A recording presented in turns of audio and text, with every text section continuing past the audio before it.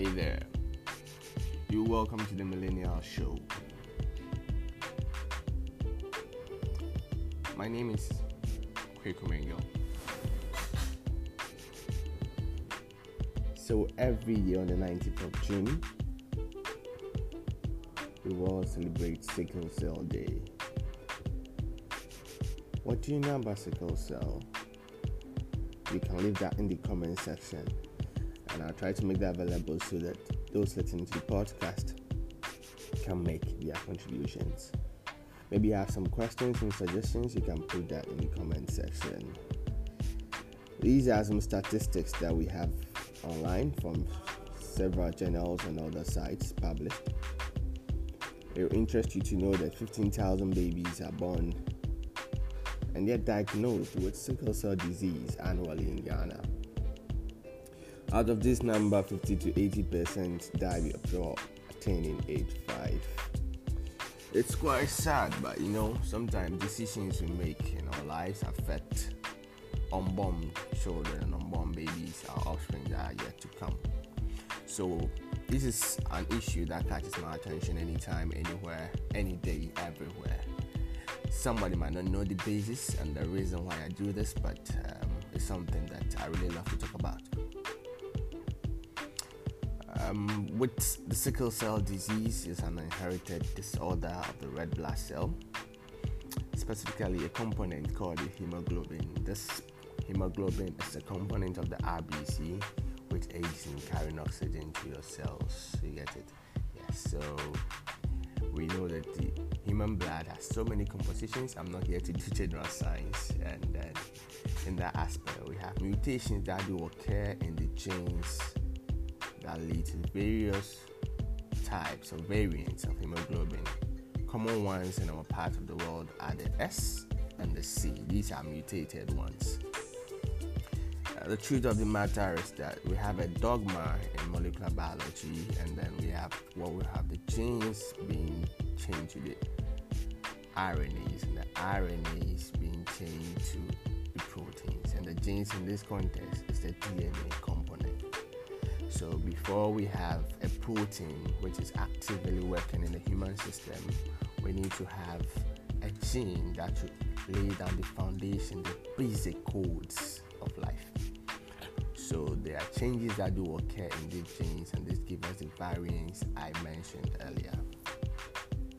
You inherit the genes that encode for this protein from your parents, as usual. They have chromosomes coming together, so they determine your gender or your sex in that context, your complexion, your behavior, some traits you carry. Most of these are determined by your parents at the genomic level. So an individual inherits an allele from each parent. A point mutation in the genetic sequence converts a glutamic acid codon to a valine codon. The glutamic acid codon is GAG, and then the valine codon is GUG. This change, if you can notice that there's an A change to a U, which then produces HbS, which is a sickling hemoglobin, instead of HbA, which is termed the normal hemoglobin. So you are either a carrier when you have just one of the sickled allele, that is the HbS, or you have a sickle cell anemia disease. Combinations such as SS, SC aren't favorable and could lead to fatal outcomes. An individual with SS genotype develops a certain symptom. The SS hemoglobin doesn't carry oxygen really well, and under pressure it tends to sickle, and then during crisis, which these people with sickle cell disease do face, the sickled cell, which is the sickled RBC blood vessels supplying blood to bones and other tissues, they do have hemoglobin going on a very low level, fatigue sets in, severe joint pains, lung and heart injuries, among others. All hope is not lost because there are regimens and drugs available in managing the disease, but the latest among them is blood stem cell transplant, which is a procedure we look at replacing the blood forming cells in the sickle cell disease patient with a healthy one, making them either sickling negative patients or sickling positive patients.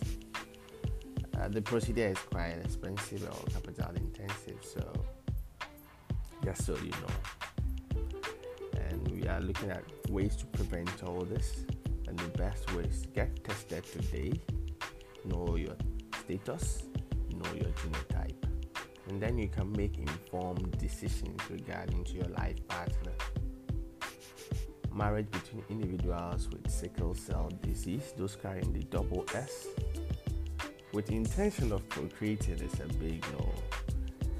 It's a game of chance for partners who are both carriers and they have 25% of bringing forth a child with AA genotype, 25% of having SS genotype children, and 50% chance of having carriers.